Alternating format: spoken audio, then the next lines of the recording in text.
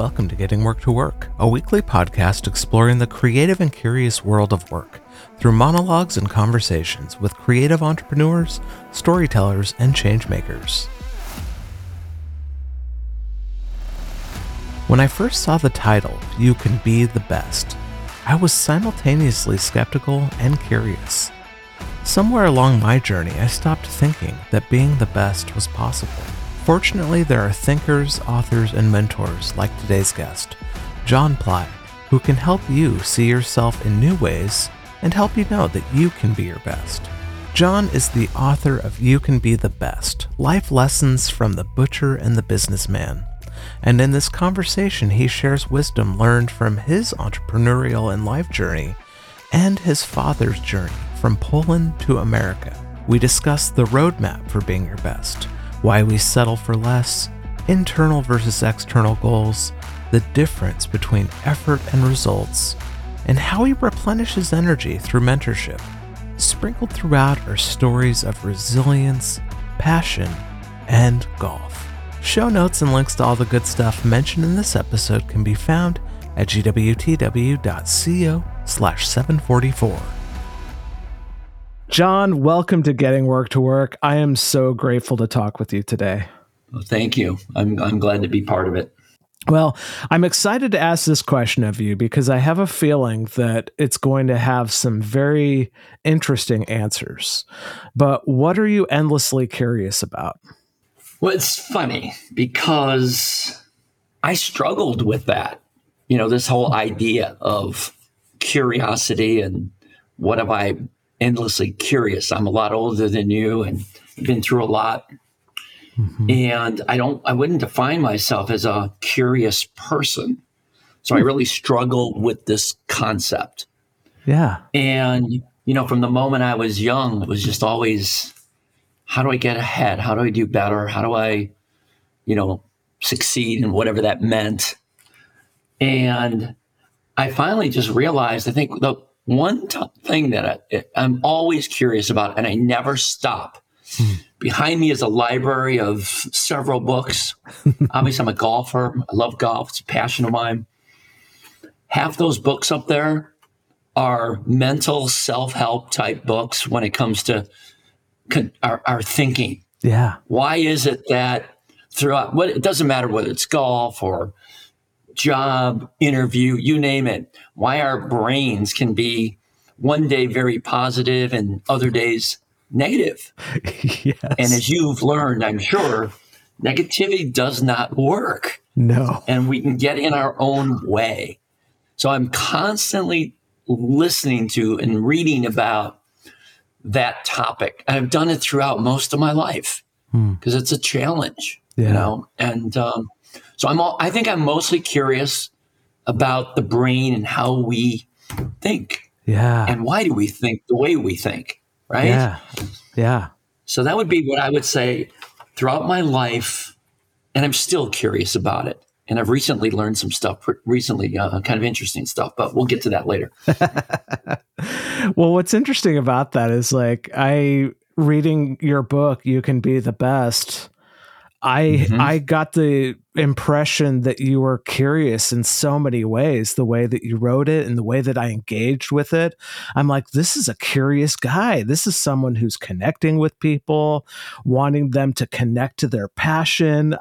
So sometimes if we can't articulate it, it's there under the surface for people to take in. Mm-hmm. Mm-hmm. Yeah. And like I said, I'll be the first to tell you, you might dig out some more of that curiosity, but I've definitely always been someone who looks ahead.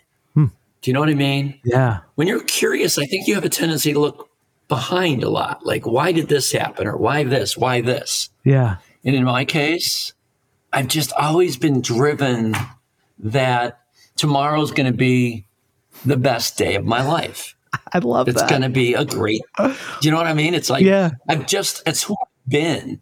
And I think it's why and how I created two great companies. Mm-hmm. How many people create even one? Right? You start from scratch. I mean, your business is a business, what you're doing. Yeah. You started from scratch. You know what that's like to start from scratch. It still feels like it's scratch. I know.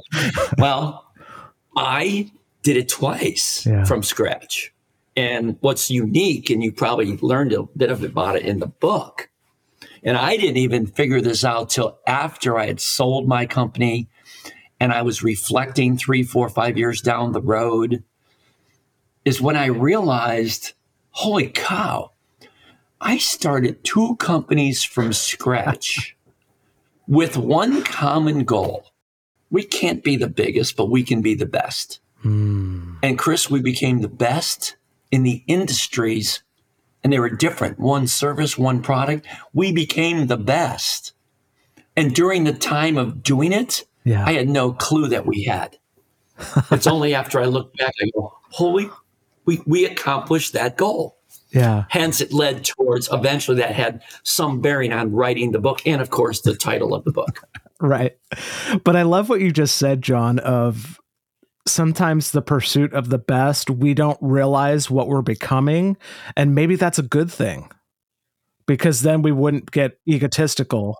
Chris, it is a good thing, because when you want to become the best at anything, I don't care what it is, if you start to settle and think for a moment that you have, now the others can catch you. Yes. But when you continually strive to be better, whether it's your business, in my case, it was every year. We always talked about, all right, what do we have to do now to be better and better and better each year? You don't ever really get the luxury of stopping. If you do, you probably won't ever get to where I did with my 2 companies. It's more of it's a result that just happens because you're so focused on, it's like you, 7 years now. How do you keep making your podcast program? You should have one goal for, your program, to be the best out there. Keep striving for it. So yeah, it's best to not think about it, but it's also certainly the goal that I set. Yeah. It was the only goal I could set. I said, hey, these industries existed for many years. So how is it possible you could actually become the best in that? It's possible, because I did it twice. Yeah. I love that. And something happened as I really wrestled with this idea of being the best, because I think somewhere along the line of my journey, I told myself that it was impossible, that I couldn't be the best. Therefore, I had to be the best I could be. Yeah. So like we play these mental tricks of what it means to be the best. And what I'm loving about your book is it's questioning for me this concept of the best. Well, you actually touched on something for yourself that I have given the roadmap. Okay. That book has the roadmap in it from start to finish, because it really does boil down to Chris Martin becoming the best Chris Martin you can be. You don't know how good that can be, but you can become the best Chris Martin. All right. And I'm still at age 68 striving to be the best John Ply that I can be. Yeah. And so I'll share a little tidbit with you. Please. I was reading about your history and coming up with a name for your podcast and all that stuff. When it came time to finalize the name for our book, and I worked with Scribe Media, and they put me in touch with a title expert, right? Just as you got your title from the gal that was very ill. Yeah. And you're like, I love it. Done. That's it. Right. Getting work to work. You can be the best. We always knew Life Lessons from the Butcher and the Businessman was going to be the subtitle, but the title is the tricky one.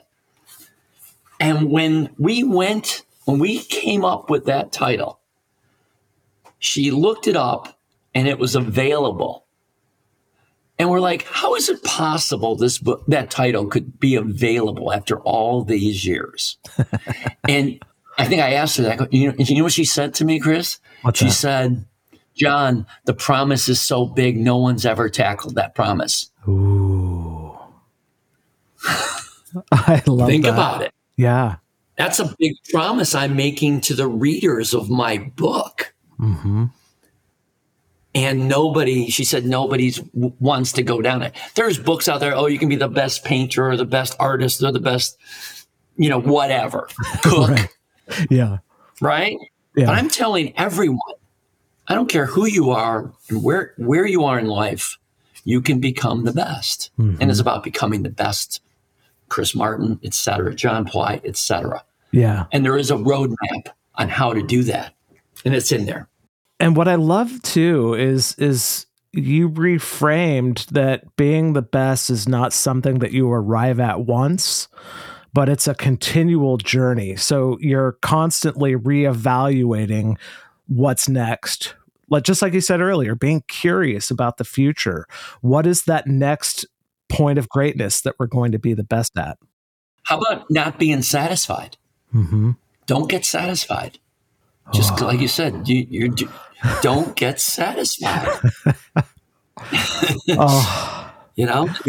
That's why I'm telling you the truth. That's why we did what we did. I mean, it's kind of crazy to even think what we did. Mm-hmm. If you could do it once in your life, and I'm here reflecting in my older years, gosh, we did it twice. Holy cow. So there is so much. I can't wait for you to finish the book because in fact, I've done a little revision. It's not a second edition, but as good as this book turned out to be, because that was part of the challenge when I started doing the book. My writer from Scribe, Kelsey Adams, said, Kelsey, when the first manuscript came in, I'm like, this is really, really good. But Kelsey, the title of the book is You Can Be the Best, which means what? The book has to become the best possible book we could write. Yeah. So that journey continued and continued and continued. It took a long time. And I swear to you, I thought it was at 99.8. Based on my revisions, and they're the final revisions, we're now at 99.9. I promise you it's at 99.9, and I don't think I'm touching it ever again. I love that. So, what do you think it is about the concept of the best? You mentioned that it's a promise, but what is it? What keeps us from that mindset and pursuit of being the best? Why do we settle for less? I certainly have a much better idea of why that is when I look back on my own life. And then, of course, even some of the mentoring I've done. I assume you got into a little bit of the story about Lilia Vu in my book. Mm-hmm. I think it's a combination of not knowing or willing to set good goals, number one. Mm-hmm. Two, I don't think people dream big enough. Yeah.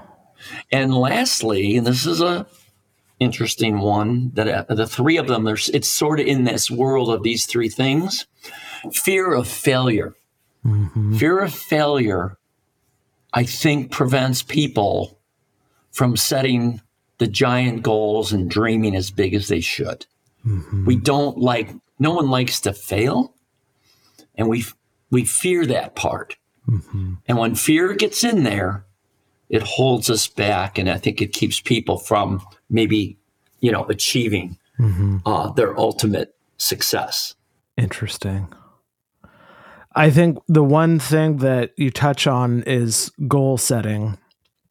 And what I wrote down that blew my mind was the difference between internal goals and external goals. And we kind of live in a society where external goals are more favorable and sexy than those internal goals of what we're driving toward our own life and what we deem as important. Well, it's interesting that you bring that up.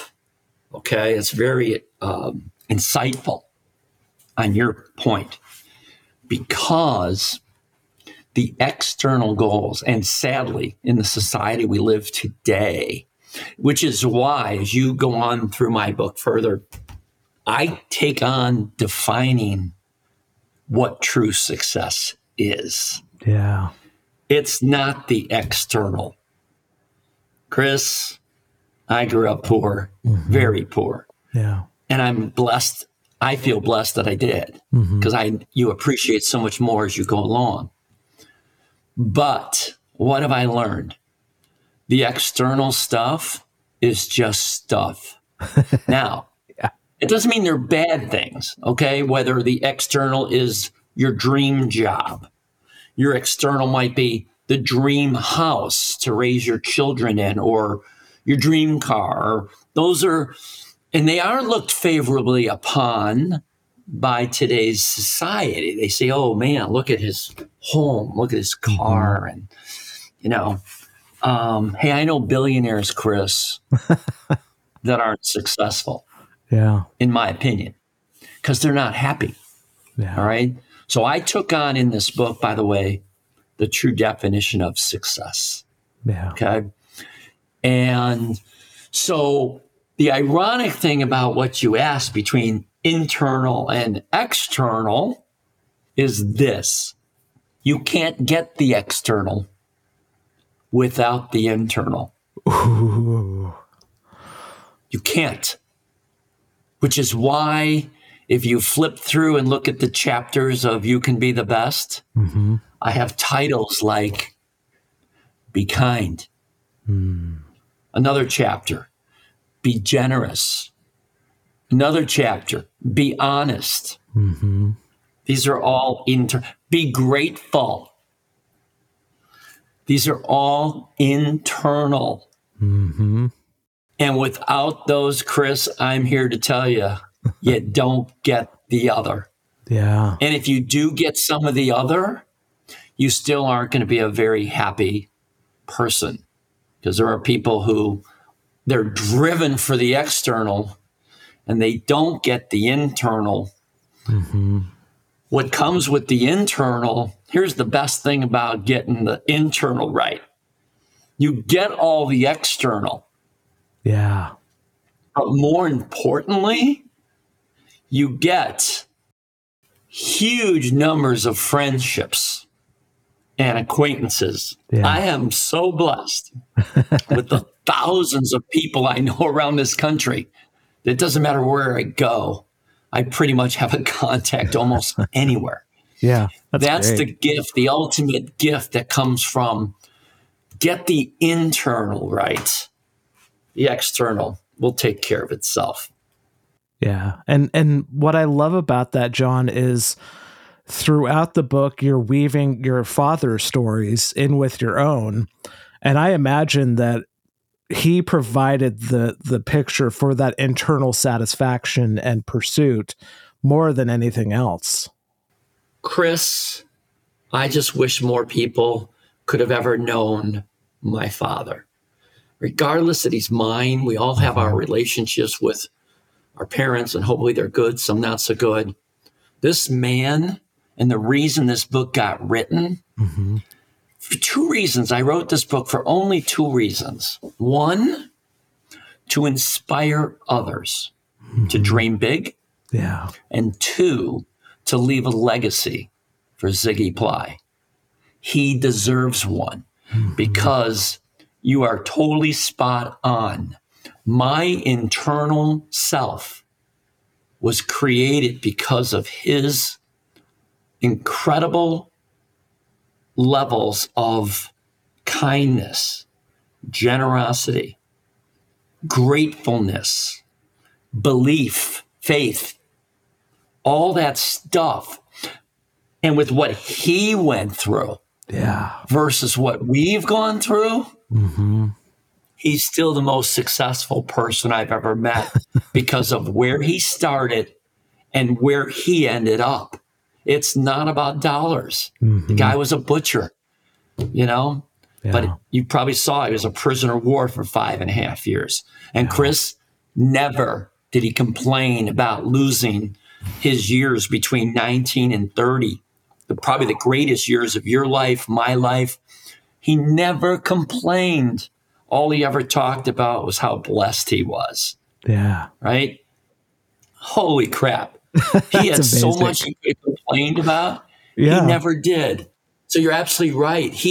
What's funny is he was right there in front of me. He taught me so many of my initial lessons, and I saw him. And yet, it wasn't until my late 30s, almost 40 years old, when his shining example was always there, that I finally figured out the missing piece of the puzzle.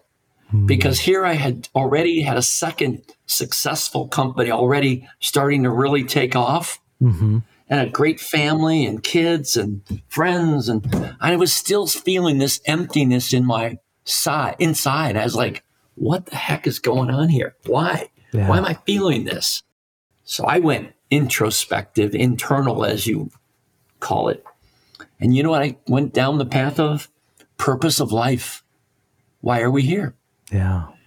And I went down that by myself, and it's a scary road, but I came out of it a much better human being, because I learned the purpose of life is only one thing: to do good while you're here. And that means being kind and generous and grateful, helping others. What do you leave back on society? It's truly the reason I wrote the book. Yeah. I don't know if you probably read through the introduction. I didn't write the book to make money. Most people do. Right. I didn't. It's part of the giving back. And my father, who had nothing, constantly was being generous, constantly being kind. And I don't know if you got to the story about him at the hospital. If you haven't, I won't even spoil it for you. What he did in his later years, he's untouchable. Yeah. We can never quite get to his level of goodness. But I will tell you and your reviewers and anyone who reads my book, that is what we're here for. Do good. Yeah. And that's as simple as what? Greeting someone in an elevator, opening a door for someone, or letting them go first. There's so many things, acts of kindness you can do for people. And that leads to what I call the ultimate level of success. So yeah, it's been quite a journey for me. Yeah. I just love, all I see is the visual image of you feeling that emotional connection to your father, even in this moment. And I just love how powerful of a mark, of a legacy he left on you, to the point that you're willing to share it. You know what? It needs to be shared. Yeah. Especially now, these days, it needs to be shared, because there's so much, I don't know what you want to call it. I'll use the word hatred, in this world today, which is so sad. This book needs to get out there in a big way. I had someone read the book. I mean, I told you earlier on some of the responses I've gotten. I'll never forget this one. Came early on. Gentleman, he's like 80 years old, feel very with it. His second sentence said to me, teenagers and other lives could be salvaged from reading your book. That's a powerful statement, right? Yeah. Lives salvaged, teenagers and other lives salvaged. There's something, this book is special because I think, especially today, all ages need the reminder of what made us great as people, as a country. And it's the goodness piece. Yeah. So there was a story that you told that really struck me. And it was that moment post World War II where he's given a choice: Poland, Australia, or America. And the impression that I got from the way he told the story was the only reason he chose America was because the ship to Australia was full. Yep. And yep. I went down that road of like, if he had gotten on that boat to Australia, everything probably would have been different. It's amazing the inflection points of life. Right. I mean, that's a different country. He doesn't meet my mother. I don't get born, Yeah. I don't exist. Yeah. But he got on that boat because, truthfully, that's the reason he went. The boat to Australia and there was nothing available back for him in his home in Poland. It was still communist rule. Yeah. So he came to America at age 30, and he didn't speak much English, Chris. Yeah. And then to see what he did just to survive. And, they talk about racism and prejudice stuff today.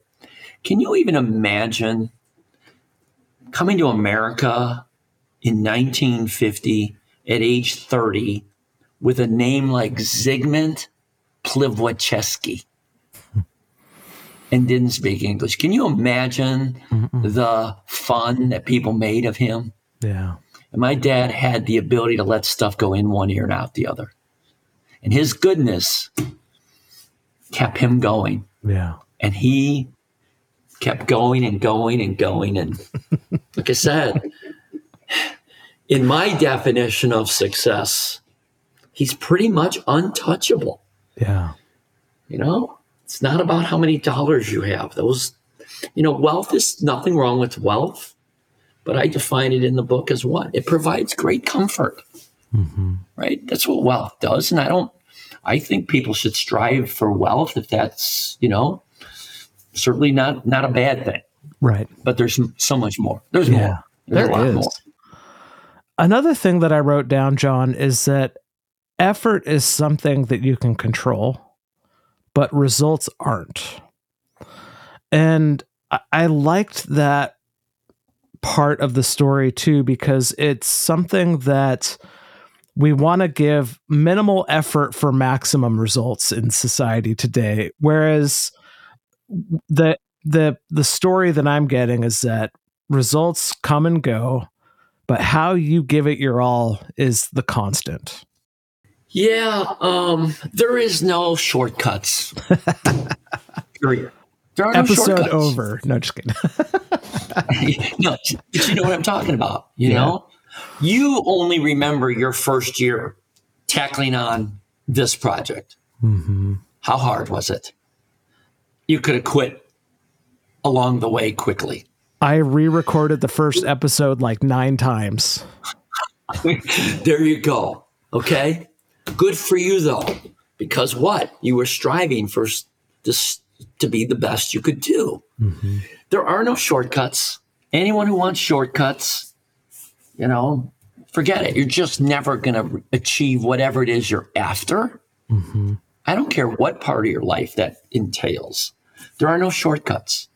You have to give, and listen, we're all procrastinators. There are many days I didn't give it all, right? It's impossible. Right. But when the roadmap is there for you, we can fall off, but we can get back on. And that's what it's about. You're going to fall off. I'm going to fall off. We're going to have days where we look back and say, God, I was not a very nice person today. Yeah. But you get back on and you go, hey, listen, I'm human. Let's keep on going. I know the map. I know the path. Yeah. And effort. Without the effort, you're just never going to get there. I mean, you just, I always hear that the younger kids today in this generation, they want instant gratification, instant this, instant that. Rarely, if ever, can that happen. It just can't happen. You got to earn it. And you know what? Truthfully, again, if you don't work hard to earn it, you don't enjoy the accomplishment as much. Right? So it's stupid to want something without the the challenges that you have to overcome. I mean, the challenges I overcame, I was too stupid to even realize what I was even doing when I started. I started my first company. The prime rate was 21%. Prime was 21 in 1981 when I started. Companies were going out of business left and right. And here this young lunatic, 25-year-old, is going to start a company. Yeah. It didn't stop me, So, it's crazy as you look back. That's when you think you've got a little more wisdom. Yeah. As you look back, as you examine your life today and giving the effort, giving everything you've got, how do you replenish your energy when you need to? You know what, Chris? I'm fortunate that, gosh, from a career standpoint, from a family standpoint, from, so many areas of my life, I've been very blessed and have, quote, succeeded in many of them. So I replenish by spending time now mentoring. I mentor those that come across my radar that want to be part of my mentorship. It's not the best thing to sign up for because I can be pretty honest but it's for their benefit. Mm-hmm. And so I'm getting a lot of that through doing individual mentorship. I don't take on a bunch, but one or two here or there. And of course, the book became replenishment in a big way. And it's not stopping because now I'm into that phase of marketing. I'm trying to, that's why I want to do more podcasts so people hopefully hear the story and some of the stories, the little tidbits that you've already touched on. So I want to give it my best effort because, again, like I told you, I'm not doing this to make dollars. Mm-hmm. I want to touch more people. The person who thinks they can't get ahead, Chris, I want them to somehow get a copy of that book into their hands because it doesn't matter. No one is starting lower than where my dad did. Yeah. And he made it. Remember how people were moaning and groaning about the month or two of COVID lockdown? Mm-hmm. My dad had 5.5 years in a German camp doing everything he was told every day just to survive another day. Yeah. So, right. So, yeah. So I'm very lucky. And then, of course, I have my passions too. And golf is one of my great passions. And, the story of Lilia in there, I mean, unbelievable where she was a few years ago, ready to quit golf. Mm-hmm. And Chris, she's number one in the world today. That's amazing. She won yesterday, by the way. Oh, wow. Her fourth tournament. She won yesterday. And she's got one more tournament next week and the season's over. She'll probably end the year the best player in the world, the most money won this year. She has a chance to go over $5 million this year in earnings. Wow. And yet she's a beautiful woman who is grateful and appreciative of everything she's accomplished over these last 3+ years that we have worked together. And so that's kind of, again, my replenishment. I got some yesterday watching her knock off that tournament. That's excellent. I love how many stories there are in your book about the people that you've mentored along the way. And there was one that really impacted me as well. It was Luke, where he had lost his passion for golf. And the secret that you gave him was to have fun again. Yeah. And it's so hard. I imagine he was so frustrated that he wanted him to have fun. And he's like, I don't want to have fun. I want to just, move on or quit. Yeah. And I just was so struck by that.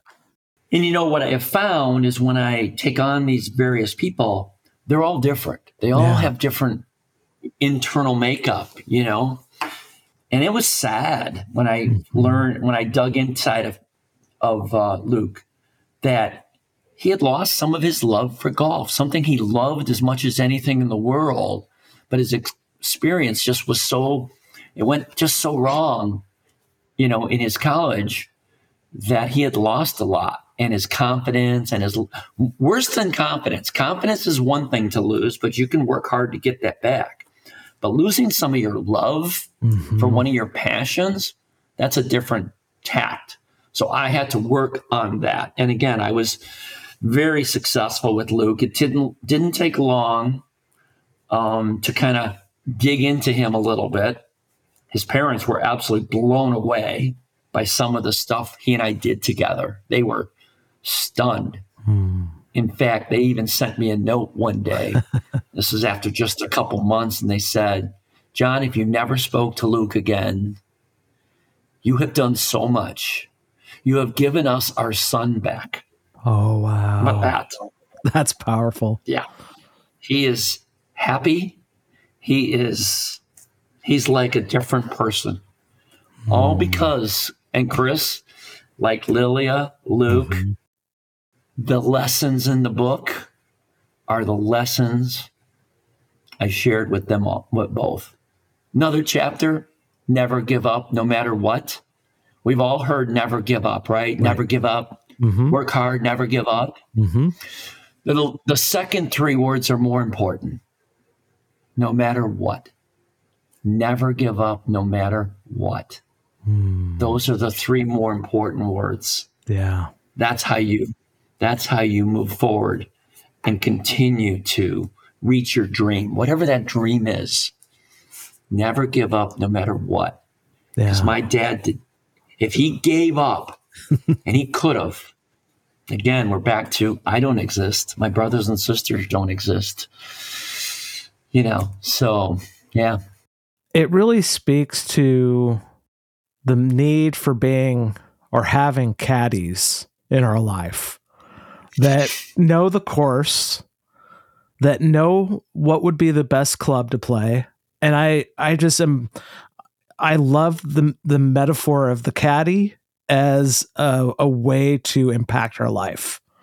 Even if we never play golf in our life, we can learn from the stories of your caddy experience and the ways that you have shaped people and the ways that we can be shaped. There's no question there's an amazing corollary between golf and life. And it was funny because as I was writing my book, we didn't really have any golf in it. And I finally said, "Kelsey, John Ply can't write a book without golf." Because as you learned, I caddied just to pay my way to high school because my parents couldn't afford my high school. Then I get a caddy scholarship to go to college. And then, of course, golf is given so much to me. In fact, it's one of the early lessons Lilia got from me during a time she was about ready to quit golf. And I said to her one day, I said, "Lilia, you have to understand something. Golf owes you nothing. In fact, you owe golf. You've got a 4-year degree paid for at UCLA because of your golf skills. You've won numerous tournaments in, high school, college, notoriety from golf. And now you're potentially pursuing this for your career. Golf owes you nothing, Lilia." That was a good lesson for her. So that when golf knocks you down, which it does all the time when you play that goofy game, when you realize it doesn't owe you anything, the ball just sits there, the flag is still in the same place, it doesn't owe you anything. So you're going to go pursue that for a career? Remember that. I correlate it with life, Chris. Life owes us nothing. We owe life. We owe life. We owe being alive and able to breathe and eat and have fun and meet friends and create a career and a passion. And life doesn't owe us anything. So people need to know that too. Yeah. And there's so many correlations between golf and life. Yeah. Honesty. There's people who cheat in golf. Yeah. Well, guess what? When you cheat in golf, your golf ability and everything else isn't true. If you cheat in life, you aren't going to become successful. You're not going to be liked. Mm-hmm. You're not going to reach your potential. And it's just, we did weave golf in, I think, in a beautiful way. And the best thing, Chris, Kelsey didn't golf, which was great. We had to write it in such a way that even a non-golfer could understand what you pulled out of it. There's some wonderful, analogies between what happens on a golf course, what happens in life. Yeah. And you just said something, John, that you say in the book as well. You said creating a passion. And I love that distinction between finding a passion and creating a passion. How do you distinguish between those two? Well, oftentimes passions aren't even hard to find because somewhere in your early days in life, you get passionate about things, whatever it might be. In my case, it was basketball. That was my passion, And sometimes passion can develop just for things you experience, or you've experienced something new and you go, oh my God, I love that. Mm-hmm. I'm going to pursue that. You know what I mean? Yeah. And then I think the point you're kind of touching on is how I didn't know I could be a entrepreneur and this idea of running a company. Mm-hmm.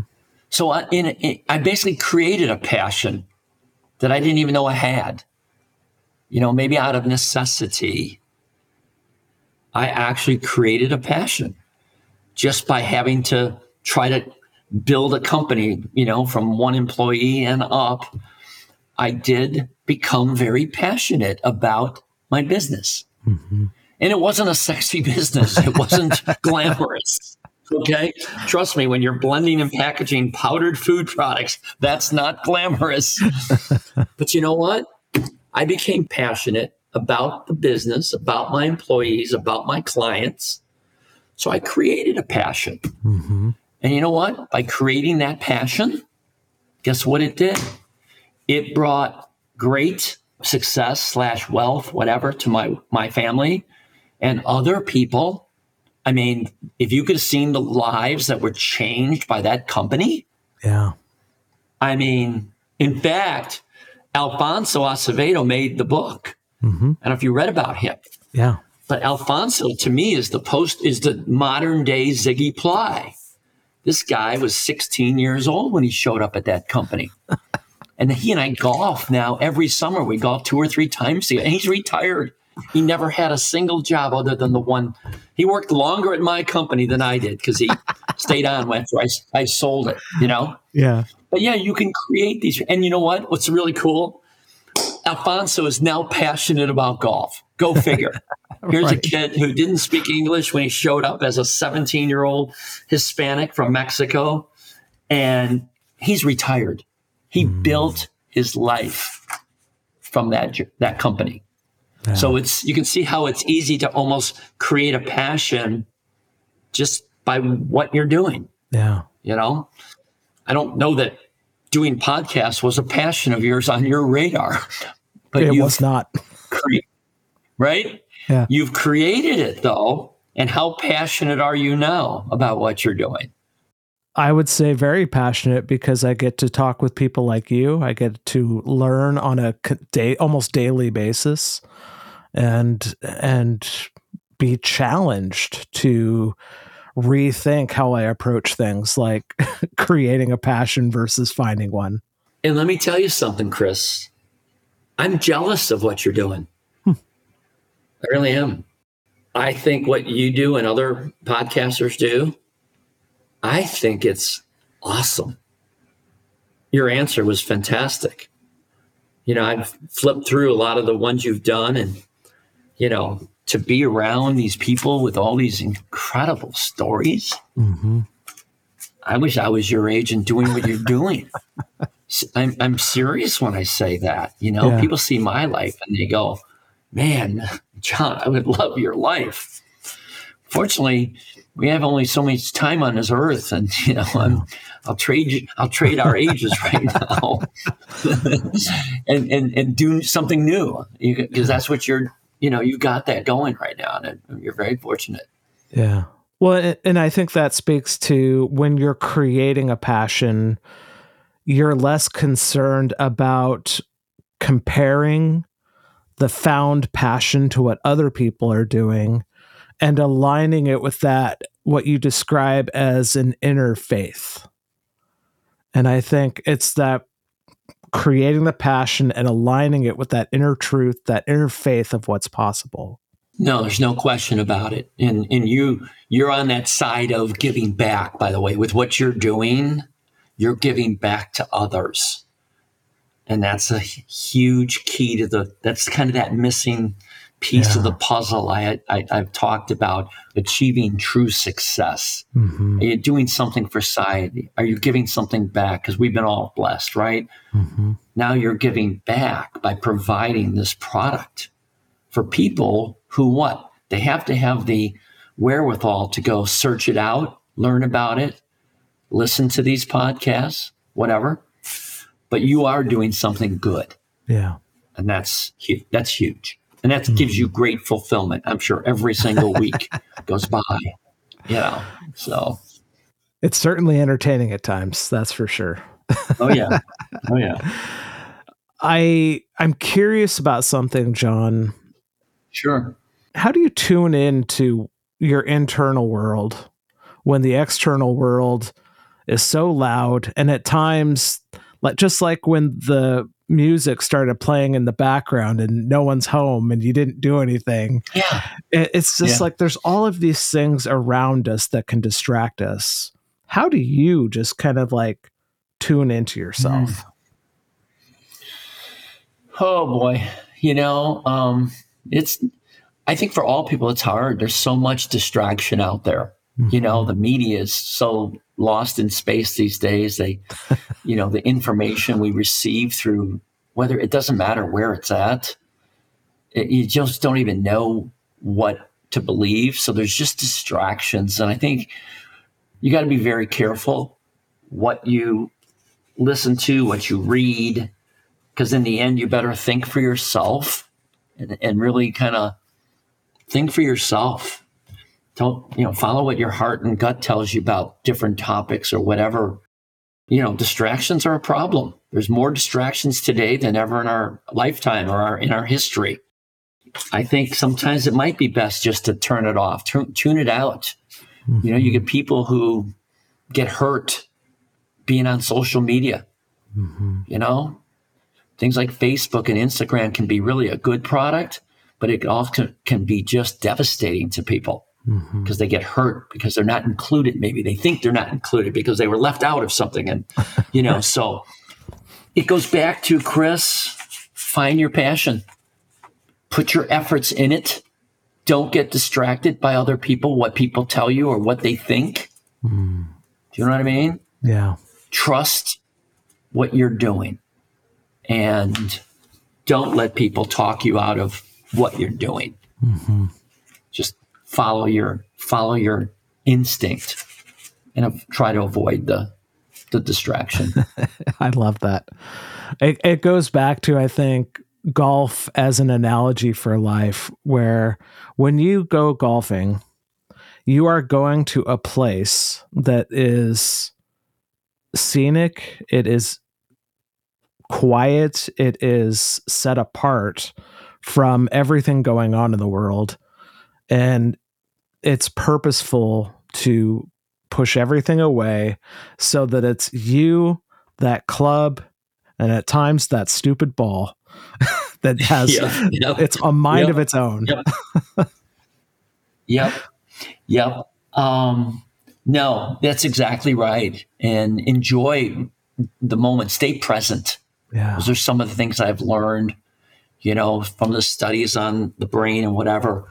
The more you can stay present and be aware, whatever it is you're doing, golf especially, but don't miss out on the beauty. You know what I mean? When you travel, absorb the beauty that's out there. And, yeah, that's good. Well, John, as we wrap up our time together, what wisdom would you like to leave with the audience? Apart from the last 50 minutes of wisdom that you've imparted. Well, Chris, I have something, and it didn't make my original manuscript, but it's in the new manuscript, the revised version that is now out there and available. Okay. Something hit me along the way that I think will make you think and make others think. It hit me last winter, or call it spring. My manuscript was already done, and something happened one night, and I said, OMG.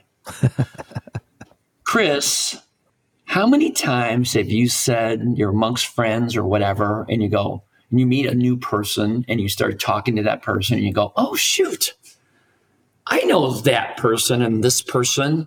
What a small world, right? How many times do we say it's such a small world, right? Very often. Very often.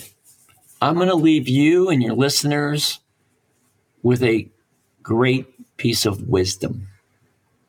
It's only a small world for good people. Ooh.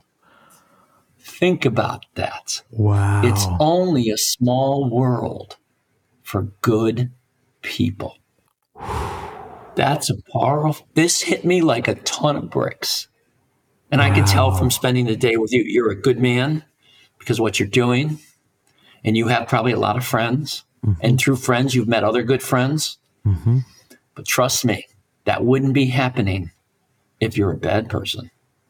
That's such a powerful It's only a small world for good people. Like if you had a microphone in your hand, you could just drop it at that point, because that is amazing. Wow. Right? Wow. You're going to be thinking about what I said here now. Okay? Yeah. Because even my writer, Kelsey, when we did the revisions, I told her about this. And she just stopped. She goes, oh my, that's a powerful statement. And I said, I want you to figure out, where can we put it in the book? Yeah. It's in. Yeah, it's in. So, and I want young people, think about it. It's so important for young people because if they follow that wisdom, they will have a very small world eventually as they continue on their journey. Yeah. Because they're going to meet other good people meet other good people. Good people, if they meet bad people, what do? They go, I'm not going there anymore. Exactly. Right? Right. And usually when you meet good people, you become friends. And then through them, what happens? You meet some of their friends. And on and on and on it goes. And then the world becomes small. I love that. Well, John, I've been looking at your bookcase right behind you this whole time. Okay. If you were to pick a book off that shelf that the listeners would enjoy and learn from, what would you pull off the shelf and recommend? You know what? In the last month or so, maybe it's been 2 now, I've been following a podcast. It's in the golf world called 5 Clubs. And the host is a friend of mine now. He and I have gotten to know each other. His name's Gary Williams. And I've kind of gotten a little bit hooked on, listening to his show and his guests. And a month and a half ago or whatever, he had a guest on. His name is Dr. Raymond Pryor. And he wrote a book called Golf Beneath the Surface. Ooh. This book, he is so smart. He answers a lot about the things we struggle with, way our mind works. And he actually, in this book, Chris, educates us about how our mind works. Oh, And wow. when we don't understand how our mind works, we don't know how to handle the different emotions and feelings and stuff that affect us in our life. Now, he used golf examples. One of the best examples I can share from you in this book. I haven't finished the book. It's a tough read. It's not the easiest read, but it's worth the effort. He talks about the difference. They were talking about how people confuse nervousness and anxiety as like the same thing. And he goes on to explain that those are two completely different things. Oh, interesting. And he educates us on how the brain works. He explains that we cannot prevent nervousness or nerves. It's all part of the brain way it works. You can, however, deal with nerves, such as the butterflies or clammy hands or whatever. Nerves and being nervous can actually help you perform. Some of the greatest performances ever in athletics or other things, you can be nervous, but it brings out adrenaline and dopamine, and you get something by being nervous, right? Right. Anxiety, he goes on to say, the smallest amount of anxiety will hurt whatever performance you're trying to achieve. Wow. Anxiety is not good. Anxiety is something that's not even real. We create anxiety about some potential future event. So here we're creating all this anxiety, and what we're creating it for hasn't happened. It doesn't exist, but we are creating it. You follow? Yeah. So that's just a tidbit of Raymond Pryor's book. You know, if you want the Cliff Notes version, you just go pull up. He's got a podcast now. I learned on that show with Gary Williams, listening to it, that he's got his own podcast, and I think it's called Golf Beneath the Surface. But even though the golf thing, sometimes people go, I don't want to touch it because it's golf and I don't golf. Right. Never believe that stuff. This guy is a brilliant psychologist, and it's like, I don't know what you call him, whatever. They study the mind, right? Yeah. So that would definitely be a recommendation. It's fresh too. The book is new, Golf Beneath the Surface by Dr. Raymond Pryor, and catch his podcast with Gary Williams. Oh my God. It was like, I sent it to Lily. I sent it to Luke. I'm like, you guys got to listen to this guy. So That's awesome. That would be my recommendation, at least currently. Awesome. Well, John, thank you so much for being a guest on Getting Work to Work. And if there's one thing that I'm going to be thinking about, it's what you said about curiosity, and that curiosity is much about looking back as it is looking forward. And from my perspective, you are one of the most curious people I've met for that reason, because it's not just about looking back, but looking forward. So thank you for illuminating that for me. Well, you're welcome. Because like I said, that one was really kind of tossed me. You know, I struggled with that one, but I think you've brought that now full circle to where it is both. Yeah. It's being curious about the past, but being curious going forward, and keeping. And I think being curious is also just be open, right? Yeah. Be open to new things and learning from others. You know, there's so much good stuff out there, you know, if you're open to it. Exactly. And I think that's a great thing that you're doing with this idea of being curious. So I wish you a lot of luck, continued success with your show. Thank you. And it's been a pleasure to be on it. There is so much in this interview with John, and I hope you'll revisit the sections that impacted you most. I'm definitely thinking about what he said regarding why we settle for less. Things like not setting good goals, not dreaming big enough, and fear of that F word, failure. Specifically, the part I'm thinking a lot about is not dreaming big enough. How can you? How can I? How can we as a society dream bigger, solve massive problems, move beyond the issues of the day? I think the answers are buried throughout the interview, yes. But most importantly, it requires each and every one of us to listen to each other, to roll up our sleeves, and to get to work. Until next time, may creativity and curiosity fuel your life.